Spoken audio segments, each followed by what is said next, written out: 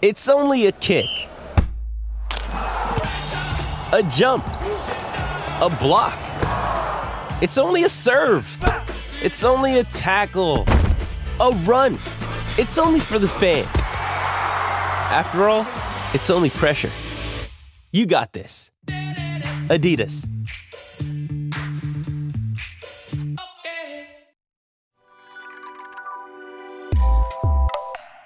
Good morning. Welcome to Axios Today. It's Tuesday, July 20th. I'm Nyla Boodoo. Here's what you need to know today. GOP leaders fight for a say in blue cities. Plus, the Delta variant in the U.S. by the numbers. But first, the new reality for Olympic sponsors is today's one big thing. Companies spend hundreds of millions of dollars to be sponsors at the Olympic Games, an investment that usually means big returns. But this year, the pandemic has put sponsors in a really tight spot. With the Olympic opening ceremonies this Friday, Axios business reporter Hope King is with us for the details. Good morning, Hope. Hi, Nyla.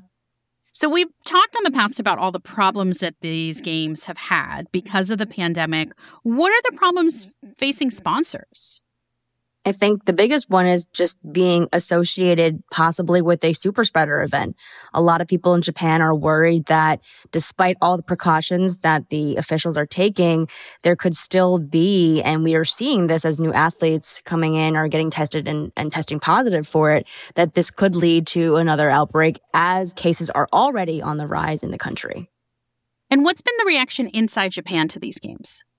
Inside Japan, they have been taking to the streets to protest, and that it's not something that's very common in Japan. So you can imagine just how upset people are. Back in May, a survey was conducted around the popularity of the games continuing forward, and a vast majority, 83% of folks surveyed in Japan said that they were against the games continuing. What does that mean for the advertisers who have undoubtedly spent millions of dollars at this point? At this point, they are locked in. They have not been able to, especially for these top sponsors like Toyota and Coke, to really kind of get out of them because they're multi-year contracts. However, in Toyota's case, they are no longer airing TV commercials that are linked to the Olympics, and their executives are also no longer attending the opening ceremony because they do not want to be linked to this very unpopular games. Hope, why do these sponsorships matter?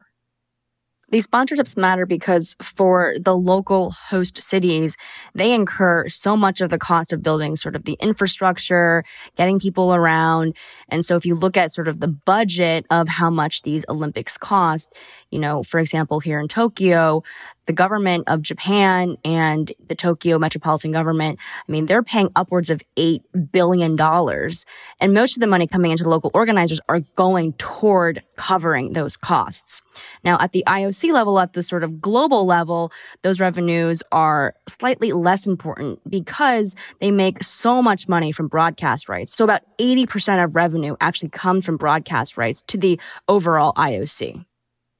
Hope, when you were reporting out this story, what did companies tell you, these sponsors? What are they saying about all of this?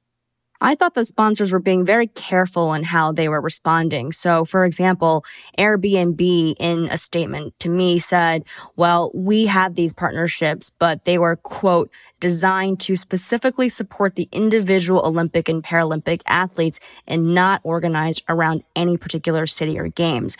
And I took that to really mean that they wanted to distance themselves from potential controversy around Tokyo specifically and just trying to support the spirit of competition of the athletes. It sounds like the 2021 Summer Olympics are a long way from the Wheaties commercials of Olympics past. A long, long way, Nyla. Axios' Hope King. Thank you, Hope. Thank you, Nyla. We'll be back in 15 seconds with how local politics in Charlotte, North Carolina point to a national trend. This episode is brought to you by Shopify. Whether you're selling a little or a lot, Shopify helps you do your thing, however you cha-ching. From the launch your online shop stage, all the way to the we just hit 1 million orders stage. No matter what stage you're in, Shopify's there to help you grow. Sign up for a $1 per month trial period at shopify.com/special offer, all lowercase. That's shopify.com/special offer. Welcome back to Axios Today. I'm Nyla Boodoo. As major U.S. cities get bluer, elected Republicans in those areas are fighting to keep conservative values alive.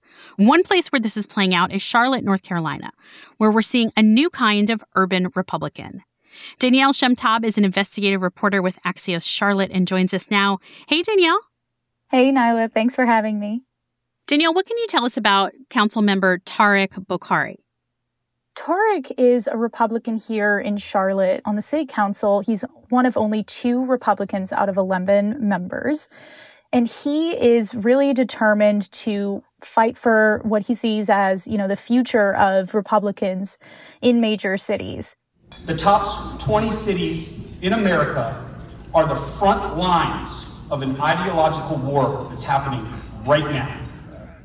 So back in 2017, he was first elected in a wave of millennials being elected to Charlotte City Council. And, he worked with some of his colleagues originally around transparency, economic development. But those divisions between the parties have begun to show. And he has spoken about things like police reform. He is a staunch defender of the police. And he feels like voters may actually come back to the conservative candidates.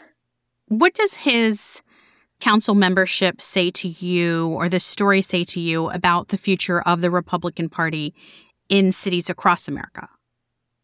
On its surface, certainly the data does not look good for Republicans in major cities. The top 11 cities are all led by Democratic mayors, and then the top 25, there are only 2 that have Republican mayors. So, we've been seeing this growing urban-rural divide over and over again. And even with the suburbs, we actually have seen that becoming more and more blue as well here in Charlotte and across the country. So, I think a lot of people, even in his own party, are not as hopeful about that future. But at the same time, it remains to be seen, for example, with those suburbs, whether or not those voters are going to stick with the Democratic Party in the long run post-Trump. Danielle Shemtab is an investigative reporter with Axios Charlotte. Thank you, Danielle. Thank you, Nyla. Wall Street had one of its worst days in months yesterday, and the Dow had the biggest drop of the year as the market reacted to fears over the Delta variant spread. U.S. COVID cases are up 70% from last week. 1/5 of all new COVID cases in America are from Florida alone. Axios' senior editor, Sam Baker, is here to talk us through how the U.S. is doing. Hey, Sam. Good morning, Nyla. Sam, Florida's where we're seeing the most cases, but where else are we accounting for this new spread? We are seeing it in states with a particularly low level of vaccination. So a couple that the CDC has singled out are Arkansas, Florida, Louisiana, Missouri, and Nevada. And what's the context here? I said cases were up 70% from last week. How are we doing compared to, say, last month at this time? Still worse. There was that moment in the early summer where cases were so low, it really seemed like, wow, all right, we've got this thing licked. But then the Delta variant gained ground and vaccinations plateaued at too low of a level. And so between those things, now we have this new round of infections almost exclusively among unvaccinated people because we have a more transmissible variant and too many unvaccinated people. So to be clear, if you are vaccinated, what are your risks of contracting the Delta variant? They're very low. These things are measured in terms of symptomatic infections. The idea being, if you technically contracted it, but you never felt any symptoms, you're vaccinated, you probably didn't get tested, so we don't know what those cases are. So 97% of people who have been hospitalized with COVID infections here recently were unvaccinated. Axios' senior editor, Sam Baker. Thanks, Sam. Thanks, Nyla.